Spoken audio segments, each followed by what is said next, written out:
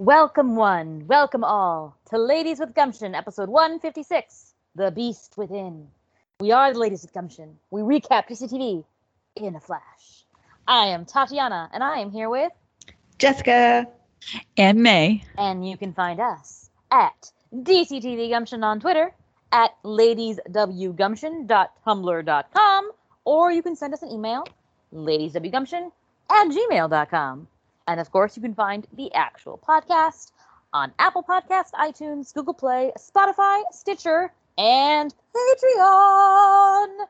Give us your money and listen to us talk about everything, including The Mandalorian, Bridgerton, The Boys, The Witcher, WandaVision, Loki, Falcon Winter Soldier, Justice League, Godzilla, Kong, etc., etc., etc., and coming up soon, The Suicide Squad.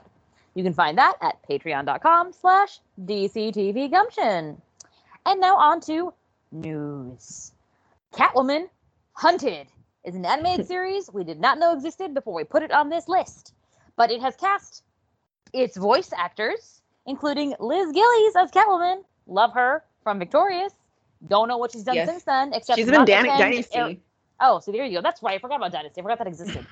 Is that still going? Is she one of the recasts? Because they've recast one character like 3 times. Oh, in the animated series or in Dynasty? In Dynasty. No, she was on the original Dynasty cast. Like, yeah, I think she's like it was on CW. It started on CW, and I think like Netflix gave it a big boost in popularity. So I think it's still going. Okay, well, good for her. Also, she's also Catwoman. Yeah. Stephanie Beatriz is Batwoman, so that's exciting. And Jonathan Banks is Black Mask. We also learned in a new Robin/DC Comics story that Tim Drake, is not straight. Yay, Tim Drake! And Titan star Vincent Kartheiser from Mad Men, but he played Scarecrow in Titans, was not a nice boy. He was, there's multiple investigations of on-set misconduct, and he may not be coming back next season. It's possible. I don't think he is, straight up, he's not coming back. Yeah. So, unfortunate for him, I guess. Is he married to Alexis Bledel? Did I make that up? Yes, he is. Yes. Oh, Alexis. We're going to get you out there. Anyway, also Grant had a baby. Oh my God. Well, he didn't have the baby, but you know what I mean. By association, he had a baby. By association, yes. He participated. I like going back up a little bit with the Tim Drake story, because it's been out for a while, but we just kind of missed it on our last podcast. I wanted to make sure that we included it here. But I really like the way that it was written. I feel like it was really beautifully written in the way he just kind of had a light bulb moment and in the middle of a fight kind of thing, that maybe the way that he was feeling and kind of how he realized his feelings for his friend. And I think it's a story that probably a lot of young people that are questioning their sexuality, I think it's very naturally written to be a story that they can see themselves in. So I think that's really exciting. And I think the next continuation of that story is in December or whatever. I think it's probably a limited series if I'm correct, but it'll be nice just to see where that goes from there. So really happy for him and people that love him, and the way that they are writing the story. So I feel like I just want to throw that out there, that I think is a really beautiful written story. Aww. It was, yeah, I agree with that. I'm only a couple of panels that I saw, but I read the words and they were they were actually it was something that wasn't just thrown in there, it felt like it felt like it was, yeah. So that was really nice. So with that being said, we now have Joe's unrelated Krypton thoughts that we are going to share now, because Joe's watching so that we don't have to. Exactly. Yes. Exactly. Thank you, Joe. I finished season 1. And I'm halfway through season 2. I'm still really interested in the story so far. Wait, am I still reading the first part, or just part 2? This one is from July 19th. I think What's the one from July 29th? Because that's okay. That's her part last. 2. Yeah. Yeah, that's part 2. So Just kidding. Skipping down to part 2. I didn't expect you all to read the Krypton stuff on the podcast, but thanks. And that's why we do it, for the thanks. General question. When do we have to send feedback for the Love Boat episode? That already happened. Sorry about that. Sorry I re-traumatized you all about Krypton. She did send feedback, but I think we figured it out. We figured it out. Sorry I re-traumatized you all about Krypton. I'll try and make the recap quick. Despite the shenanigans, there are some good moments for Lyta in season 2, especially after the real Lyta returns. Well, that's good. The writers were committed to the Seg-Lyta pairing throughout. I did not expect this. I didn't expect that either. Even while they were separated most of the time. It kind of reminds me of West Allen in that the OTP is clear, but the leading black woman isn't treated the way that she should be. Sad. They definitely changed Nissa's characterization and skill set from how she was in season 1, mostly for plot reasons, in my opinion, but again, I'm not a fan of her. Zods are still the best. Jaina and Dev M get back into the main plot by the middle. It was great when most of the main characters started working towards the same goals. While things weren't great for Lyta most of the season, the story still showed how several characters cared a lot about her. Well, that's good. It was really interesting to see how the various characters grew or changed from season 1. For example, Kem really stepped up as a hero. Nice. He and Adam were a fun pairing. Oh, okay. Brainiac is a good villain, but it was kind of annoying the show couldn't have him be truly defeated for future plots, I assume. Spoilers, but Seg and Lyta defeating Dru-Zod as a couple was great. Ooh, wow. Okay. Oh. Also, Supergirl stabs parents put their foot down. Yeah. Supergirl stabs Nair was a guest star in one episode. Oh. He was. We had like a Tumblr person ask when Wallace got cast as Batwoman, like she would never get to see Stabs and be like, "Hey, you!" Like I forgot what it was. I think he played a Kryptonian, but I can't remember. Oh, okay. Overall, season 2 was good, even if it was bumpy in places. If you like Seg and the Zods and the mythology of Krypton, it's worth a look. Although there was less about Kryptonian society than the first season, there were a few interesting plots set up for season 3 that never happened. Sad. I remember. Stas played the villain, Doomsday. Oh, Stas was Doomsday? Nice. Yeah. Wow. Okay. I feel like he would be great at that. Mm-hmm. And on Supergirl, he's just, chilling. Okay. He needs more meaty roles. Anyway, that's true. He does need more meaty roles. They didn't give him shit to do in Supergirl. Oh, really poor man. That poor man. That poor sexy man. Okay. So now we will move on to the body of the episode. Joy, no joy, feedback, lady with gumption. And this is like a double dose because we have Legends and Stargirl for 2 weeks in a row. Exactly. We did not do it last week. We are so sorry to the 5 of you who care. Now we're doing it this time. Wow. I'm just kidding. Rude. For Stargirl, I know more of you care. Tati is a nice one. I just feel like no one's watching Stargirl with us. I think there's more Stargirl fans than you give credit for. Okay. Some of them may not have may not have found our podcast yet. Exactly. All right.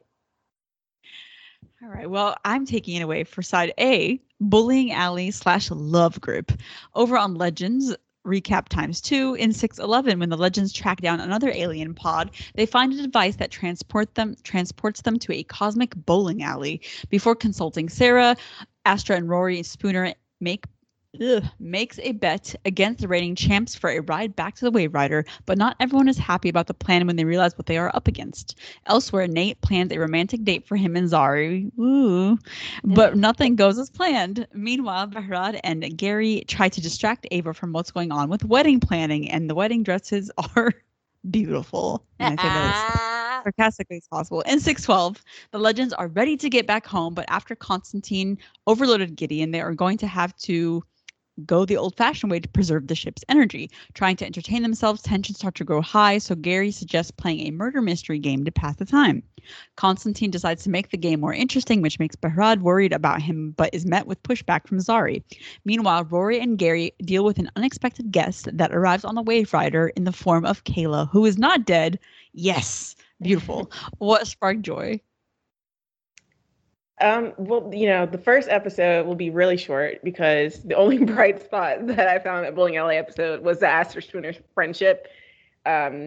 which I think is great. And I like that it's continuing to grow. It's been like growing for a couple of episodes now. And it continued into the much better filler episode of like the Beast Slayer thing. I love Clue. I like the movie Clue. I like the board game. So having the legends enter into this like Clue type, I don't know, it's like half Clue, half Dungeons and Dragons with Gary trying to be like the narrator or whatever. But like this Clue murder mystery, they get transported into this game through John's like steroid magic. I thought was cool, even if like John being the Beast in the end was a little bit predictable. Like, you know, obviously he's the Beast.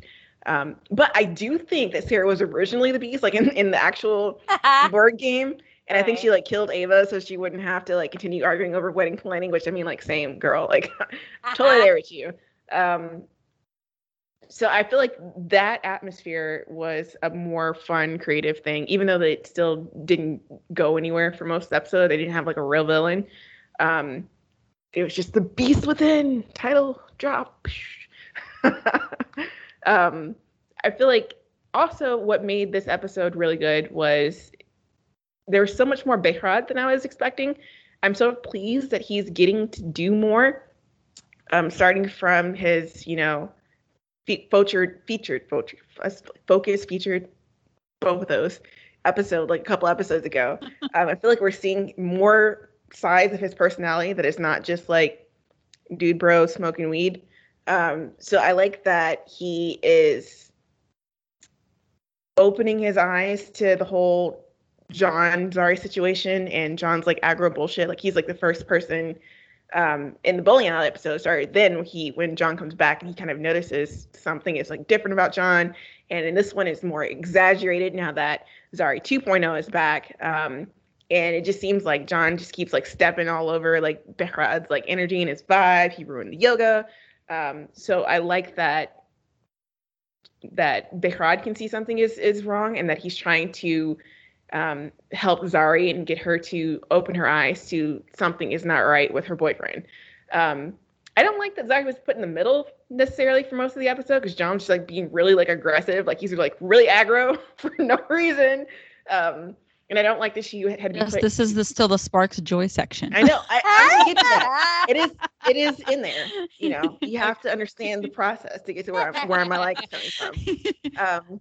So I didn't like that she was in the middle and that she was kind of like leaning towards the John side of it. But I did like when they had that talk with her and her brother that you kind of got the reason why, and that is because she's actually in love with John and that she's like realizing that I love this man and she's never been in that situation before. It kind of like puts into perspective everything that is happening and why she may not be able to see what's happening to John in the same way that Behrad does. And I think that, you know, it just kind of like, you know, made me feel like really emotional for her part in that kind of like couple because I really like them together. And John is just kind of like in a bad place right now. So how do we, you know, move forward from that? So I like that Behrad got more to do. I like that his more to do had to do with helping his sister and them bonding. I like that Zari is realizing how deep her feelings go for John. All of those dynamics are great. I like that Asher and Spooner got along really well and kind of went off and tried to solve the game together.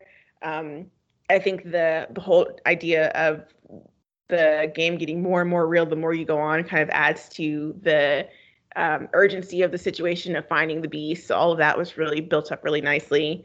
And in the other side of the plot, I like that Kayla's back. I like that we were right, that she'd be pissed that Mick left her to die. And I like that she came back with Bishop because it just means that we can get back to the main season of the plot and get back on track. It feels like we've been in filler episodes. It's like the Beast Slayer episode where they were like stuck without power. I feel like we've been stuck without power for like several episodes now, and finally now the power is back on because Bishop is back and we can like get moving again towards the end of the season. Right. I said that's it. Go ahead. Oh, okay. I'm glad I was right. So the final frame was like, just like light, easy breezy episode, and I agree there was like not really anything to say about it, not really anything to write home about. But I did like getting to see the camaraderie of the team as they're trying to figure out the bowling, right?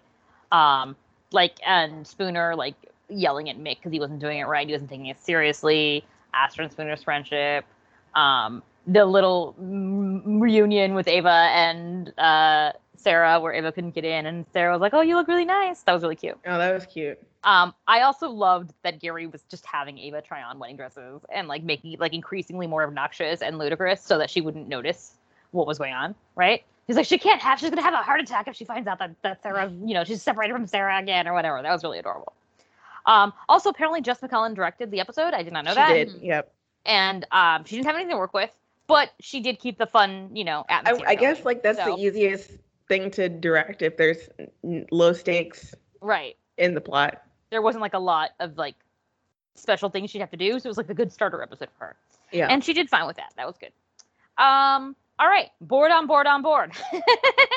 Love the title, first of all. Great job. Second of all, I do like that they utilized the bottleneck concept, even though it wasn't like they were trapped in one location, because obviously there was also John's house. But I did like this whole concept of like being thrown into the game Jumanji style. It was really fun. Yeah, Jumanji, that's another board game reference. And I loved just how into their little like character stereotypes they got, where it's obviously like, the game is like Clue. And we're all just accusing, but like Assassin versus Clue, I guess. I don't know, like a little mashup of that. But either way, I enjoyed it. I loved Ava being the detective. It wasn't Ava. It was Sarah was a French widow. Oh, Sarah was the French widow. Yeah. But wasn't Ava was the detective, right? Ava was a detective, but she wasn't French. So, yeah, sorry. Sarah's French accent and Ava being the detective, because Ava is always like the, true crime enthusiast. Even more funnier when she died for her. She's like, oh. Yeah. Yeah. It didn't work out in reality. The dream did not live up to, or the reality did not live up to the dream. But anyway, and it was like their reactions to like the dying was also funny. You can't get into that. So I will agree with you that Behrad got to do more. We got to see more sides of him. He's protective of Zari. He's also observant, and he like knows that something's wrong with John, which is great. Also love Kayla. Love that she's pissed. Love that Mick, like it was like she was gonna kill Mick, and he's like, "I'm pregnant." Okay, well, and that awful leg. Yeah. Another to add to the long growing list of bad CW wigs. Yep. But anyway, so I definitely look forward to us getting back to the plot, because boy, have we lost it this season. Mm-hmm. Agreed. The bowling episode, I agree. I didn't really like that much, but I thought it was really funny or even creative, that Earth was the bowling ball. Like, I don't know why I just found that so funny. I'm like, oh my God, like the holes, and Zari would be like, oh my God, I can shoot it. Yes, it was just like so random. Yeah, so I thought that was really clever, and I like just the general, I guess, team building between, like, I think Spooner and Mick had a moment, she's like, you can still bowl with your gloves on and all that stuff. And then kind of encouraging Astra to bowl, even though she's never done it before and she thinks she's going to be bad at it. So it was very like team spirit feeling. And I really like that, because I think that's where Legends really soars. And also just Ava trying on wedding dresses. The fact that Gary was encouraging her to continue doing it, like he just kept making up all these excuses, and it actually worked. Like I was not expecting her to just be like, no, this needs to be perfect. But she seems like, I guess for lack of a better word, like a bridezilla in this instance. Like she needs to have everything in order in terms of like the dress and the cake, whatever. So her trying on the dresses was really funny, and just the montage of like them getting worse and worse, but her continuing to like stare in the mirror and be like, no, this looks fine, I think. No, it doesn't. She was relying too much on Gary. Yeah, it surely was, because that was not, those were not it. The looks were just terrible. You do not need to say yes to the dress, Ava. So all those moments were really good, and even the one where like Ava shows up and she's like, "No, Mom, you're gonna see me in my wedding dress," and Sarah's like, "Oh no, but you look really cute." So just the like nice, cute moments there for them specifically. But otherwise, the episode was very throwaway. So the board game, the Jumanji / Clue board game, was really, really great. I think that they also utilized the, limited area, limited space that they had really well to kind of like heighten the tension, also bring what's going on with John more to the forefront and have other characters realizing it too, that something's not right. I really like that because for all of the Zari 1.0, stint on Back with the Legends and her trying to hang out with Behrad, that did not work out. I'm glad that we had more Tarazi sibling moments between Zari 2.0 and Behrad in this episode, because I think that it works organically, and I like that they had different, they had a back and forth, and they also had like different perspectives, but we learned why Zari is having the perspective that she's having and not necessarily listening to her brother who was right.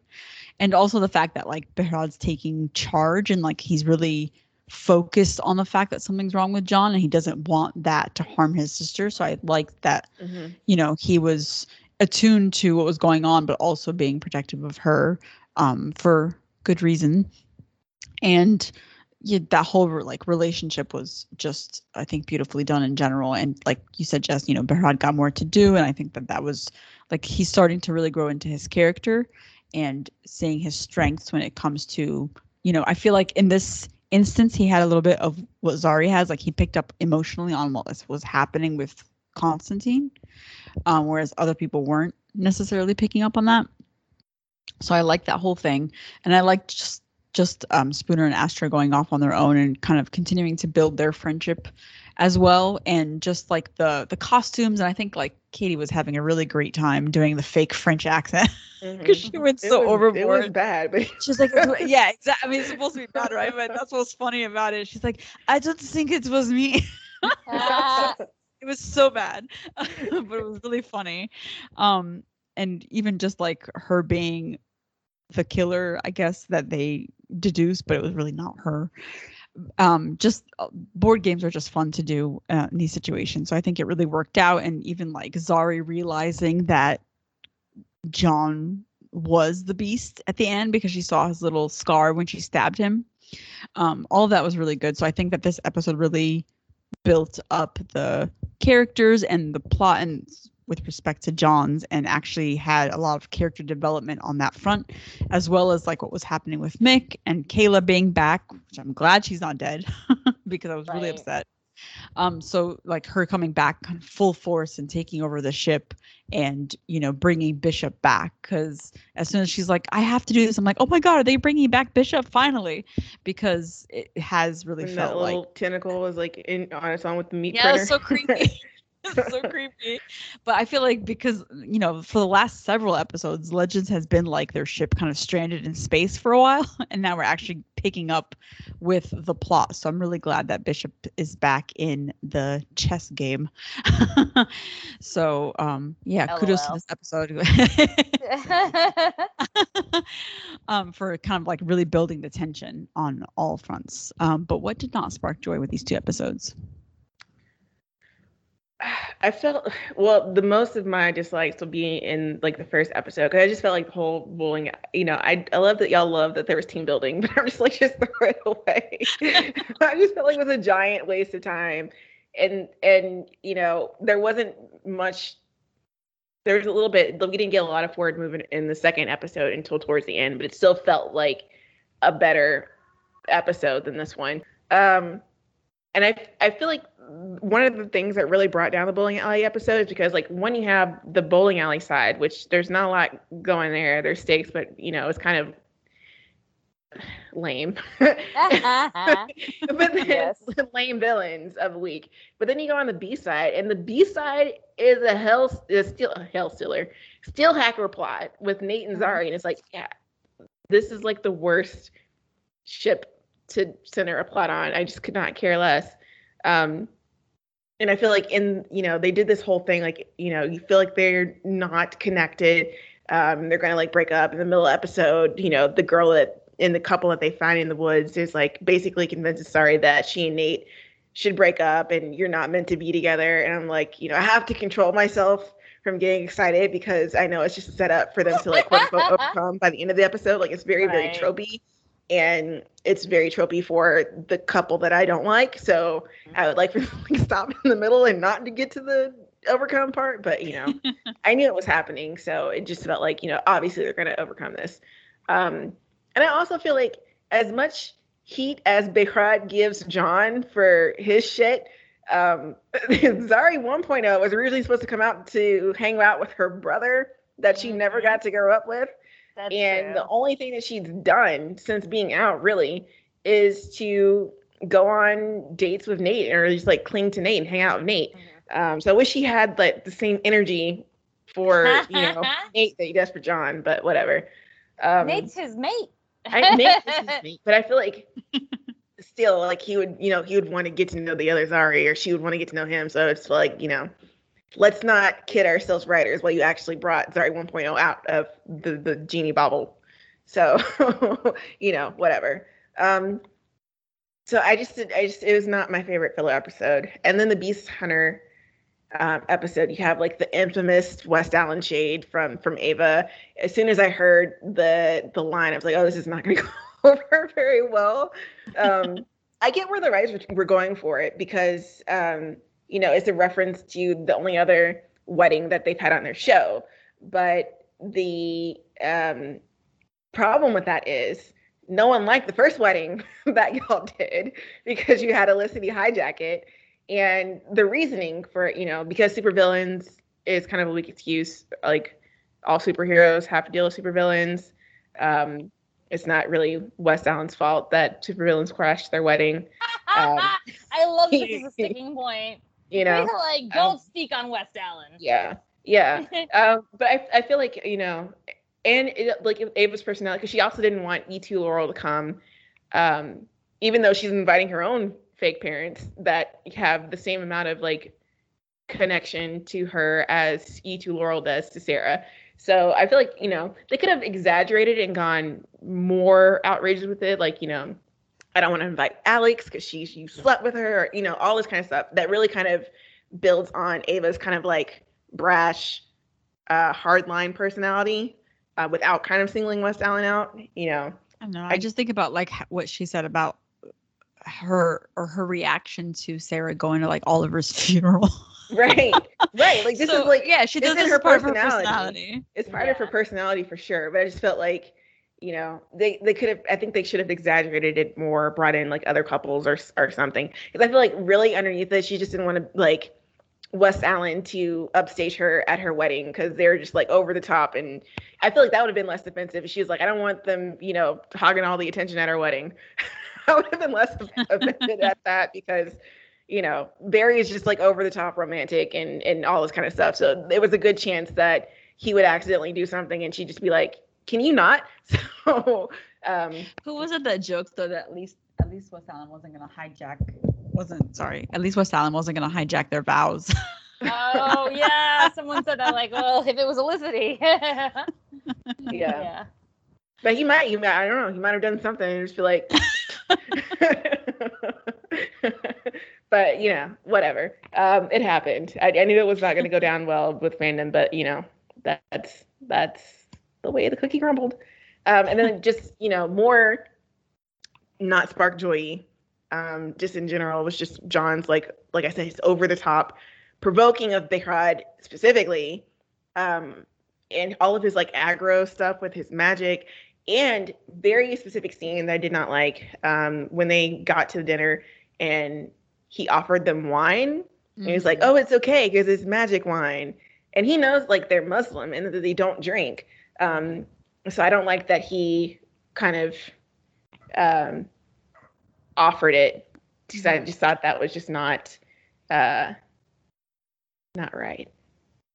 Yeah. Peer pressure. I think you are not wrong on that front. First off, just because it seemed like he didn't care about their religion. It's like, oh, it's magic wine. Yeah, he was very callous about it. Yeah. Yeah, overall, I don't like what they're doing with John right now, especially because we know that John is coming to an end or whatever, you know? So I really don't like that. It feels like this is how he's going to go out, and I feel like it is just disrespectful to his whole arc on the shows thus far, plus Constantine, the show that he came from. So I'm like, why would we go here? I don't like it. Overall, I just don't find it addiction, like, to the magic to be an interesting plotline or one that, like, a show like Legends should even tackle. I don't feel like they really... It's not like they're saying something. I don't feel like they're saying something about, like, real addiction with it. And I don't feel like John's personality up to this point really suggests it. Like, magic has just been a part of, you know, it's just something that he does. And then suddenly it's like, well, now I don't have it. Now I need it. Now it's like, whatever. So, like, I don't know. I was like, I don't like it overall. But back to the last frame, final frame, rather. I don't care about Nate and Zari's relationship, Zari 1.0. So that whole plot line was dumb. Plus meeting like the dude bro and the girlfriend was just like, why are we here? It was like a weird plot line about like the relative ease of their long distance. And like, I don't care how easy or hard it is to do long distance because I don't feel like that's the real issue. Like the issue is that Zari is like a genie trapped in a lamp, you know? And like Nate gets to like rub it and like have her come out whenever he wishes. And I feel like that's much worse than like Nate doesn't miss me enough. Like, he doesn't need me enough, so, like, what are we doing? Because it's like, yeah, what are you doing, Zari? If you aren't with Nate because he doesn't need you enough, what are you going to do? Just stay in the lamp? So, I really feel like that's something that they should tackle. I feel like we should try harder, be trying to get Zari out and let her live a life. You'd think that she would be more worried about not having a life and having to watch everybody else live theirs. Yeah. So it doesn't feel like it does Zari a disservice as a character because I feel like it's not taking her issue seriously. I feel like it's only using her to give Nate, you know, his ship or whatever. So it's like Nate's not sad boy about Zari. I don't know. I just feel like it's like it was better, LOL, when Nate was just like randomly crying about how he misses his girlfriend who was stuck in a totem that we just didn't see Zari, you know? Then to actually have to confront this like Zari's not really here type of thing. Especially the way they're doing it. I don't know. I don't like it. But anyway, aside from that, the bullying plot in general is just dumb, but it wasn't like, it didn't like bring me like pain. It just didn't bring me joy. So it's just like, all right. But the main thing is just Constantine. I really don't like that. I don't like how the way they're handling him. I feel like he and Zari got serious, right? And he seemed really invested, and then they started this plot, and so now it doesn't seem like he's invested in Zari. Like you mentioned the wine thing, which already shows like it suggests like a callousness, like he doesn't care about what is going on with Zari. Or like when he like exploded, he almost like exploded the ship, and then Zari comes back. He's like, "Oh, let me just show you this," or whatever, right? And then like discuss what actually happened. Like he just like kicked out Zari 1.0. He's like, "When are you leaving?" Right. Like get my Zari back. Yeah. So it is just like this like very cavalier attitude that kind of like. I don't know, like, I can see how it harkens back to, like, how he used to be, but, like, that was, like, fun, and this is not fun. I don't know. It's different. It's not good. It's not good. I don't like it. But in general, even though I really enjoyed the plot of this episode and the game, it did feel like it was literally just moving the final pieces back in to get back to the actual plot. I know Legends loves to not have a plot, but it really was just kind of like a dangling cliffhanger of the plot. Like this was we had a plot, and then we just stopped having a plot, and now we're gonna have a plot again. So we'll see what happens from here on out. Yes. I mean the bowling stuff, like you said, it wasn't that it was like awful, but it was just like it was awful. I was bored. I was really bored watching. It was just like one of those episodes where I was like, what is the point of this? Because I don't feel like anybody really got anywhere. And I don't care about Zari and Nate, and even they got somewhere, but it wasn't where I expected them to go, and also it didn't happen organically at all. It just was like it never does. Like, it never does. That's true. It's true. And I mentioned this in the Love Boat episode too, is like if you are a ship and you need someone who you don't know, randos in the forest, who are just all over each other and yet also have their own issues, telling you that there's an issue with you without you realizing there's an issue with you, then you are not paying close enough attention to your ship. Nor is it really not healthy. That's not the right word, but like it's not at the forefront of your mind. And it's continuously frustrating, especially since like Zari left the totem to presumably hang out more with her brother, which did not happen. And then you have her spend several episodes with Nate. And it's just like Tati said, it's like she's a genie, and it's just all of this relationship has sort of become about Nate and not necessarily her. Like, why is she afraid that the long distance isn't working? Like, what is the issue here? Because at the same time, it's like, is it not going to be a problem? Are you going to live like this for the rest of your lives? Like, what is happening? Is Zari only holding on because of the relationship with Nate? Like, what else does she have outside of that? And if she thought about that a little bit more, and the writers thought about that a little bit more, because it's not Zari's fault, then they would see that she should be building the relationship with her brother, and even more with Zari 2.0, so that she would have something outside of her relationship with Nate, because it doesn't really feel like she's a legend. She's sort of like an afterthought now because of her relationship with Nate. And I don't like that at all. So, I mean, I would rather her be back in the totem than have her come out and only for her to come out for Nate, and also her plot to be just about him, because that just pisses me off so much. Whereas like the opposite end of the spectrum, you have, Constantine and Zari 2.0, who are actually in a good relationship, and they're like, the writers just want to blow it up for some reason. It's frustrating, especially since like John is going through all of this, and I feel like it's not happening authentically to his character, because I don't know, I guess the writers are bored of John. They want somebody new, but they love Matt Ryan. It's really frustrating because it feels like it sort of came out of nowhere, especially since we didn't really get that much story. Like, he gave the whole backstory about how his dad treated him when he was growing up, and magic is all that he really had, but it was just one episode. So I feel like if they had built it up better over the course of several episodes prior to this, then it would have made sense why he's obsessed with magic and why he feels like he needs it. I think that like last season with Astra's mom, there was elements of that there, but they never really kind of got into it or connected it to, like, the dad was just like whole new information that we didn't know about before. So it just doesn't feel like they're trying to make connected, but it's not like strongly connected. Yeah, for sure. And it's even more aggravating because John's going through this. So there's less focus on the actual romantic aspects of his and Zari's relationship. And now Zari's in a position where she actually got to a point where she feels like she loves John. And that is being thrown out the window because now she's going to have to focus on John's addiction to blood magic. Yeah, they were both like growing in the same direction. Yeah. But now like he's like backslid so much. It's like off kilter now. Yeah, so that's just it's just frustrating, and it doesn't need to happen. And I feel like maybe now that Bishop is back, maybe we'll kind of like put John stuff to the side for a little bit, but I don't know. I don't like where this is going, and I don't like the idea of like them trying to kill John, or I don't know, getting rid of his magic completely. I don't know where they're going with this, and I don't like how they've been treating him, and by extension his relationship with Zari and everybody else. So not happy. Do we have any feedback? Yeah, Swara sent us feedback for the last week, the bowling alley episode. All right. Swara. This episode was fun. Was it random? Yes. Did it have barely anything to do with the main plot? Also yes. But it was still fun to save the world, turned into a bowling ball through a bowling competition. Love the dynamic of the team, especially Astra learning to be a bowler. It was just so fun. Even though it didn't move the main plot, it gave our characters more time to shine, and I really appreciated that. What I didn't like as much was the Zari 1.0 Nate plot. Why?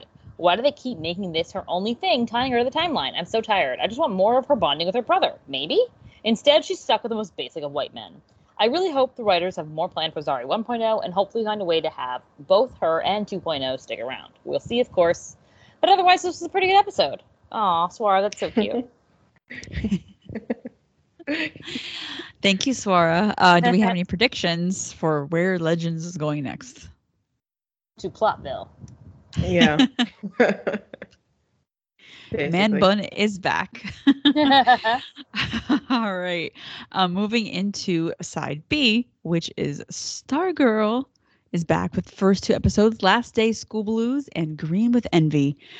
With summer break around the corner, Pat suggests the family take a vacation after saying that Courtney has been spending too much time focused on being Stargirl and not enough time on her schoolwork and just being Courtney.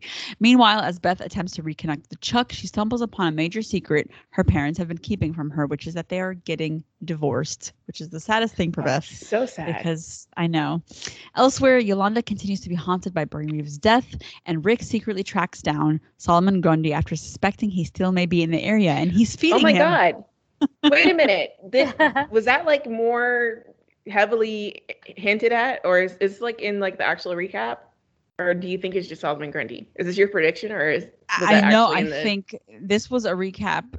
This was not the official recap. I assume it was the official one because I got it off like the wiki.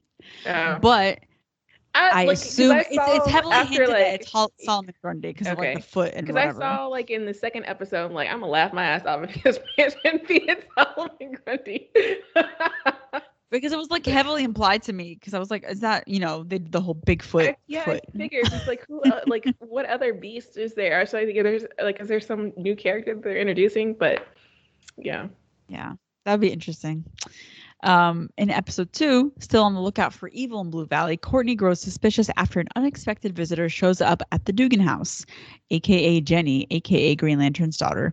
Meanwhile, Barbara and Pat become concerned after a visit from a mysterious antiques collector named Richard Swift, aka the Shade, wants to collect the Wizard's magic collection. And elsewhere, Cindy puts her plan in motion by trying to form the Injustice Unlimited and also trying to, she shows up at the door of her mother and then her mother dies, sadly. What sparked joy? And not my plot recaps. I know that did not spark joy. Well, I guess I'll just say, Summer School Chapter 1, I did enjoy, it was fun watching Court try to make fetch happen with Superhero, and her friends were like, can we just go home now? Can we just like karaoke or something? Like, can we just do something else? I also, and like her more and more desperate like attempts to be like, well, what if it's this? What if this is secretly a villain? And then everyone's like, no, it's not. Luke Wilson's still the MVP of the show for me. I love Pat. I love the way that he makes it just feel like a 90s, like Family Ties or something, or like, I don't know, whatever. Just one of those old family comedies. Sitcoms, yeah. Also, I did love that Court was so busy stargirling that she forgot to pass her classes, and now she has to go to summer school. That felt very believable for a high school hero, especially because she was like, no, I got it. Don't worry, I studied. And then it's like, you failed. Wait a second. Love that Green Lantern Alan Scott's daughter showed up. That's yay. Love that Cindy is going to maybe try to recruit Cameron/Mike for ISA 2.0. That'll make that an interesting concept. Beth and Yolanda's personal struggles. I really enjoyed the way that they handled that. And also, Beth wanting to reconnect with Chuck, Yolanda worrying about, or, going over in her mind what it meant to kill Brainwave. Those are good and well done. In Summer School Chapter 2, these titles obviously do not spark joy. Court's behavior towards Jenny being explained as her essentially just being jealous, right? Or like seeing herself in Jenny and like not liking it, that kind of thing. Like, you're everything that I should have been.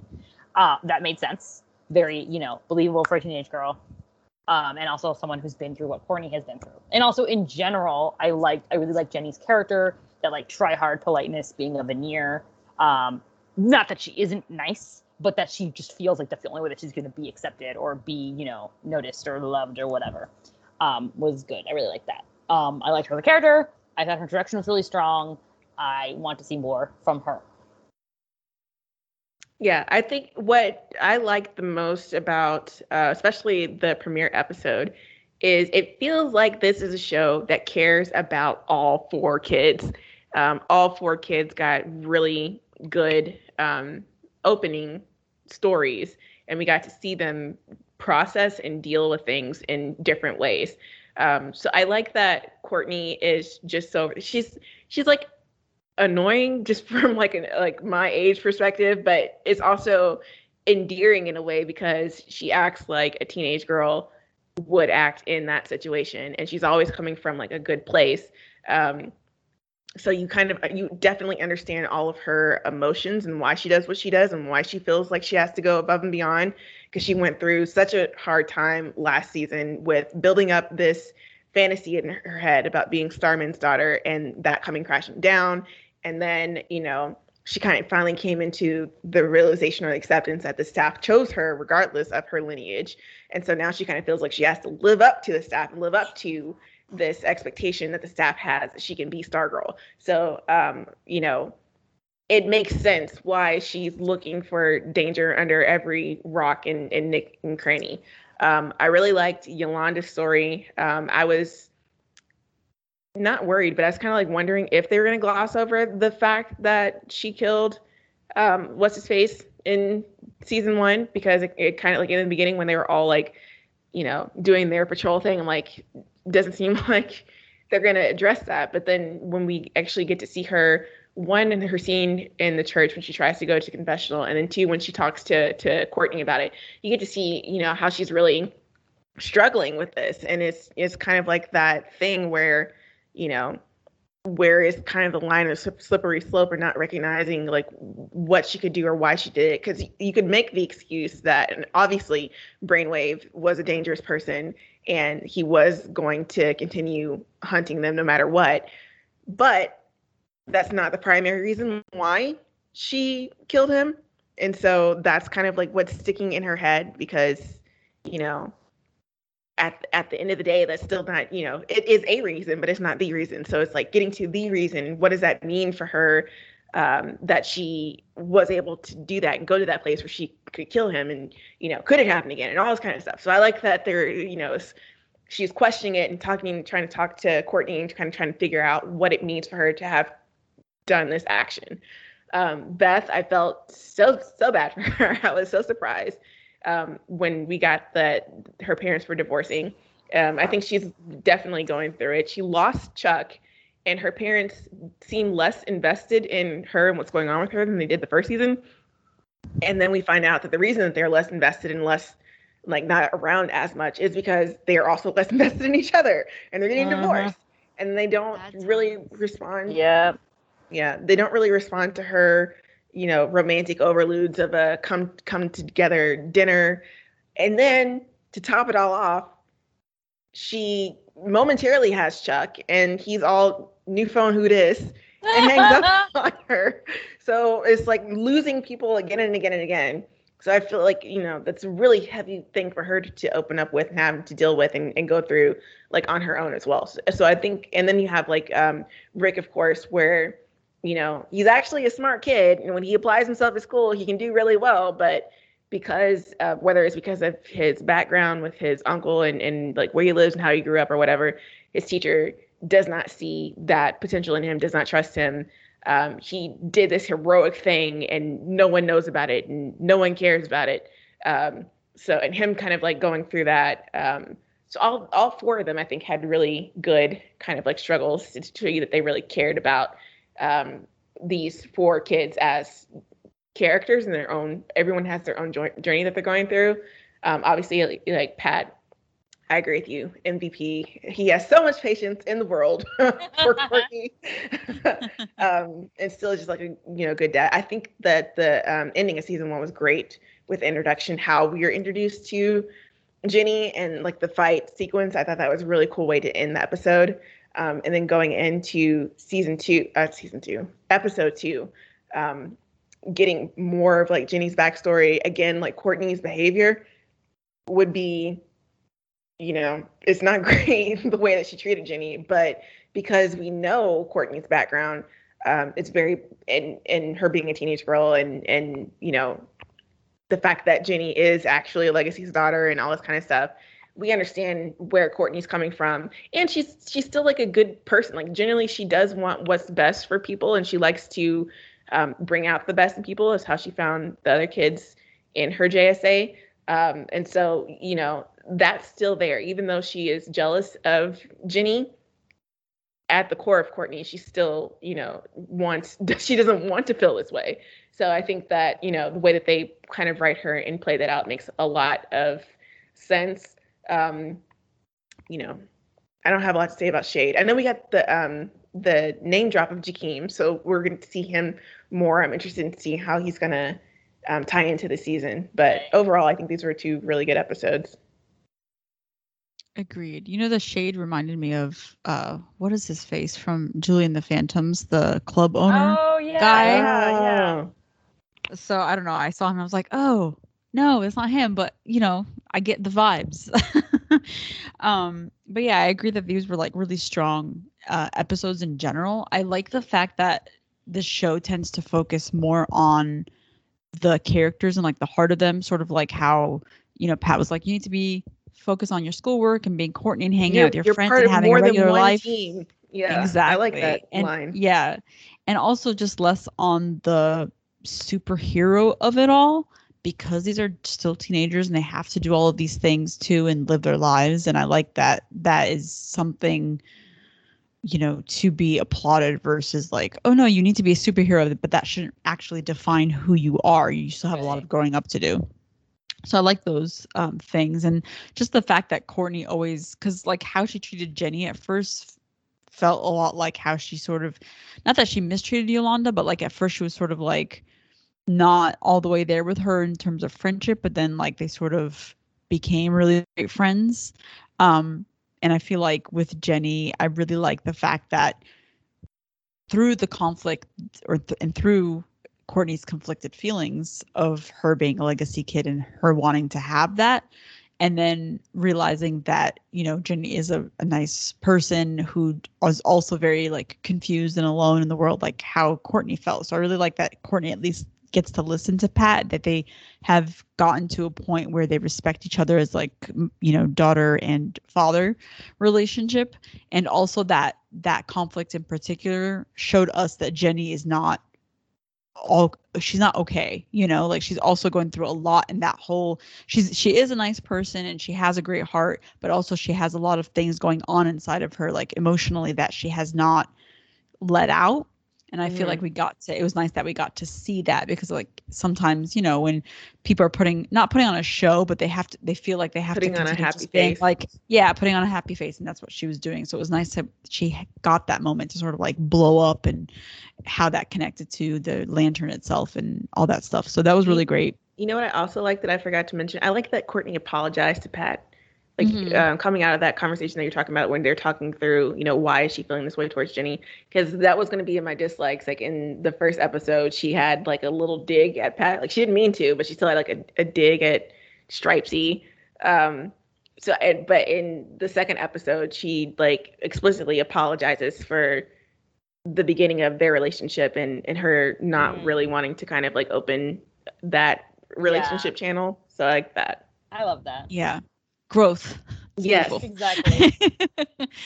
So I just love like team dynamic in general. We haven't gotten too much of it yet, but I like that they've kind of laid the groundwork for each of their individual storylines. Like you see Yolanda still going through, you know, what happened with Brainwave and her guilt and shame over that, but also the fact that she feels like she can't really talk to anybody about it yet, even though no one's really blaming her for it. And then like Beth and her parents, and sort of losing just like the sense of loss, you know, that Beth for us is, you know, she's always been really happy and she's always been very vibrant, and now she's going through all of these things that make her a little bit less so. And then Rick and I guess Solomon Grundy and whatever he's got going on there. So like the groundwork is being laid for something bigger. And I read somewhere that basically like Eclipso is gonna, you know, dig into those feelings that they're having and like use it. So I like that they're all going to be in this place where they all get to have a individual storyline with the main villain of the show. So I like that a lot. And just in general, like the family vibes. I love Pat too. I think he's like MVP dad. He is just a very calming presence. He's a very grounded presence. I think he always has like, you know, the logic. He always logics his way out of it. And he's always like, you need to chill out. Right. He's sort of like the Mobius to Loki, I guess, which is funny because they're brothers. And just like him being just a solid presence for everybody in the family. Like, Mobius and Loki aren't brothers. I remember you meant Owen Wilson. I mean, Owen Wilson and Luke. Oh my god, that would be the biggest plot twist. So yeah, like strong episode all around. I love that the fact that there's just little things that they're putting in that they're gonna follow through on later on in other episodes. So like we got Jenny at the end of the episode 1, but we've actually got to hear more of her backstory in episode 2, and just like the friendships and camaraderie and all the potential storylines that are being built up, and it never feels like it's being too over the top, and it never feels boring. So kudos to Stargirl season 2 so far. But what did not spark joy, if anything? I will say that I'm not a big fan so far of the Eclipso storyline and like the finding of Eclipso and like little, voice channeling through Cindy and like controlling her actions or whatever. I feel like I would rather see her be a badass supervillain in her own right. Also, I understand that killing the stepmom off is like raising the stakes and whatnot. And like, oh no, Cindy lost control or whatever. But I didn't like it. I did not want some Audrey dead. And also, I just feel like if you're gonna raise the stakes like that, later would be better. Just because I just feel like so far it's just been like Cindy's like, okay, I'm gonna do something. Oh wait, I have gone too far, but it's only episode 2, so I will continue on. So I don't know. I feel like there would have been like much more of a more interesting breaking point later on. Also, I know Jessica just made an excellent case for the show caring about all 4 of the kids, but I do not care about all 4 of the kids. I think they cared about him the least. Yeah. In terms of story, he was at the bottom. No offense to Rick, but I was like, I don't connect with your struggle. Like, oh no, people don't believe in me, even though I was superhero. I was like, all right, okay, Rick, this is very sad. But anyway, also Court was just way harsh to Jenny, and just like, all right, relax, Court. And then by the time she realized her mistake, and then she was like, okay, no, Jenny, it's cool. And Jenny realized that her powers were connected to her emotions through the lantern. She is the lantern. It's all very exciting and cool and fun. She gets to fly, and then she's like, okay, bye now. I got what I needed to get. I'll see you guys later. And I was like, what? So yeah, I need more Jenny, basically. That's all. Oh, that's all. Oh, wait, no, I forgot. You guys went to the Shade. Shade's fine. I like the concept of the Shade and the story, the character of the Shade in the comics, but so far I was like, okay, sir. And then of course it came to Barbara, and I was like, don't come to Barbara. Right? Barbara, a storyline that is relevant. What is happening? So yes, there you go. Now that's all. Okay. I will say that in the beginning, I think you mentioned Eclipso or someone mentioned Eclipso, and I was like, oh, that's what that's supposed to be. I did not put together season 1 finale to the beginning to know that this was this little rock thing that Cindy's putting up to her eye, what it was supposed to be doing, and that it was Eclipso. And I feel like this is one of those things where they're banking more on comic book people to know Eclipso and who Eclipso is and what it does. But for general audience, people that are just coming into Stargirl, a little bit more explanation about Eclipso would be nice. So I feel like that is kind of missing on the villain side. Also, I agree with you with Cindy. First of all, I didn't even know who this woman was.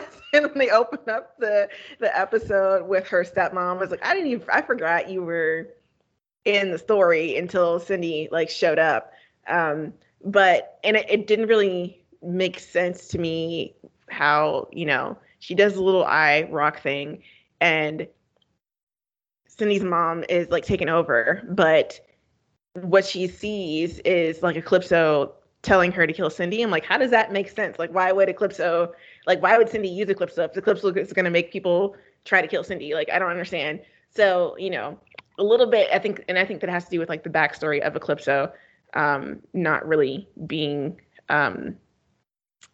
presented much at all on screen. So I feel like they need to do that to make it make sense to people that don't have that comic background or know who Eclipso is. Yeah.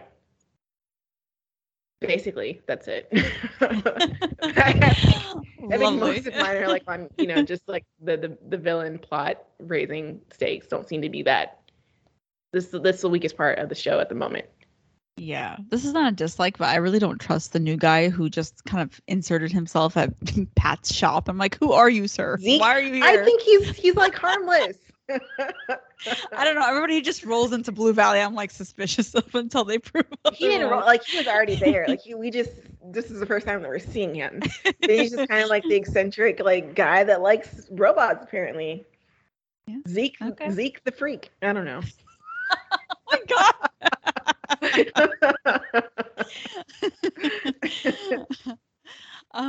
But yeah, I agree about the Cindy stuff. I also did not realize that was her mom until she showed up, because I was like, is this because you know how the first episode started with like in the 50s, 60s or whatever? Yeah. So I thought it was like another thing where we were going to get that again. It was like McNider. Yes. So I wonder. Okay, prediction. I'm pretty sure it's his daughter, probably. So I thought that was like that was going to happen here, except Cindy shows up. I'm like, oh right, I forgot that she mom. But I didn't really feel the impact of that, just because we didn't really get like Cindy so far. I like her and I like the concept of her character. I just would like to see more in terms of who she is and, you know, her playing off of other people besides a villain who's clearly using her for his own intentions. Because I feel like so far she's just bad to be bad, and I want more from her, especially after last season. She like killed her dad. Like, how is she feeling? You know, things like that, rather than just moving from one villain plot to the next villain plot and not really having any time to breathe. So I do wish that they would like treat Cindy more like they would treat the superhero teenagers and give us a little bit more on her end. And I mean, I also like the concept of the Shade. I think he's like super cool, strolling into town with his little cane, but you know, it's more of maybe because like the show doesn't really have like a weekly villain per se, so we're sort of getting just little hints and clues of what's going to happen. But you know, I agree, especially about Eclipso, because I feel like I got the vibe that his whole thing is to corrupt people and like find the badness in them somewhere so that he can latch onto them. Right, exactly. But I'm sure he's gonna, you know, once he becomes like, I don't know, a person or something, he's gonna have a whole villain monologue. But I guess like it's just not as interesting so far versus like what's happening with the JSA side of things. But that's pretty much it. And I mean, I just dislike the fact that Mike is on Cindy's ISA or Injustice Unlimited list. I'm like, no, not Mike. This poor child. Please leave him alone.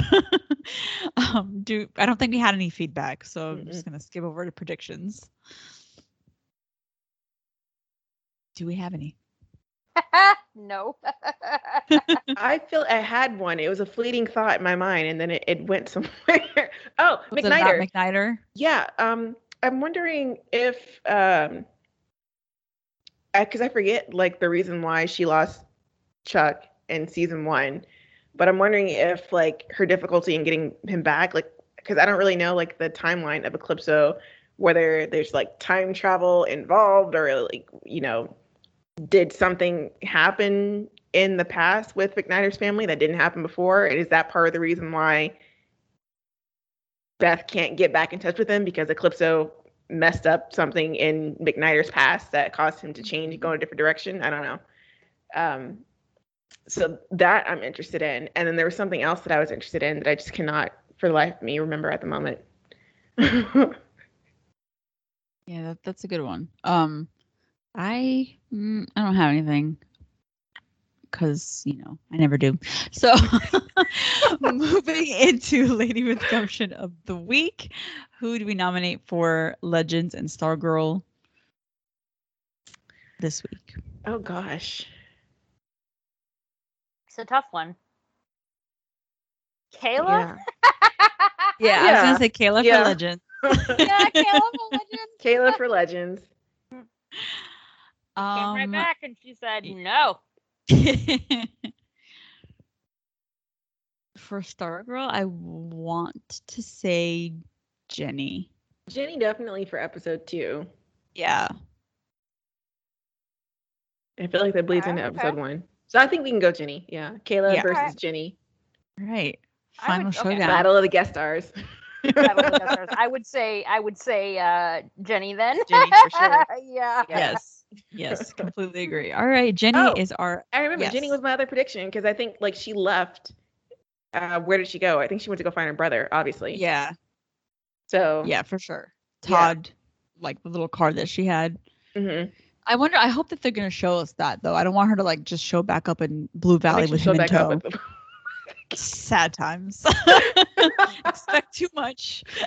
But I mean, like, you know, something would have to happen because, you know, if he is in a different family, I doubt that she's going to take him and try and build, because she doesn't have anything. Like, she's still a kid and she can't stay over there, because if she stays over there, then we don't get her back over here. So something's got to go down for that. Pat's just going to have to adopt some more children, you know, just grow the family. All right. Jenny is our Lady with Gumption of the week this week. Tune back in next week where we discuss Legends, Supergirl, and Stargirl. Yeah, Supergirl's back next week with Kara and friends. You got any kind of first vibes to tease? I would say like the episode was very strong in terms of the emotional core of the episode. Like there was a lot of good focus on Kara specifically, and you know, kind of trying to move past the trauma of like what the Phantom Zone did to her and her fear, and how she sort of like reacclimates to her regular life, in terms of like her job and her relationships with people. So yeah, good episode. So lots to look forward to. Yeah, and then Stargirl and Legends of Tomorrow. So tune back in next week. Otherwise, you can find us at DCTV Gumption on Twitter, where we live tweet all the shows that air on broadcast networks, and on Tumblr at ladieswgumption.tumblr.com. And if you have any feedback, you can send it our way to ladieswgumption@gmail.com. And until next time, fare thee well. Goodbye. Bye.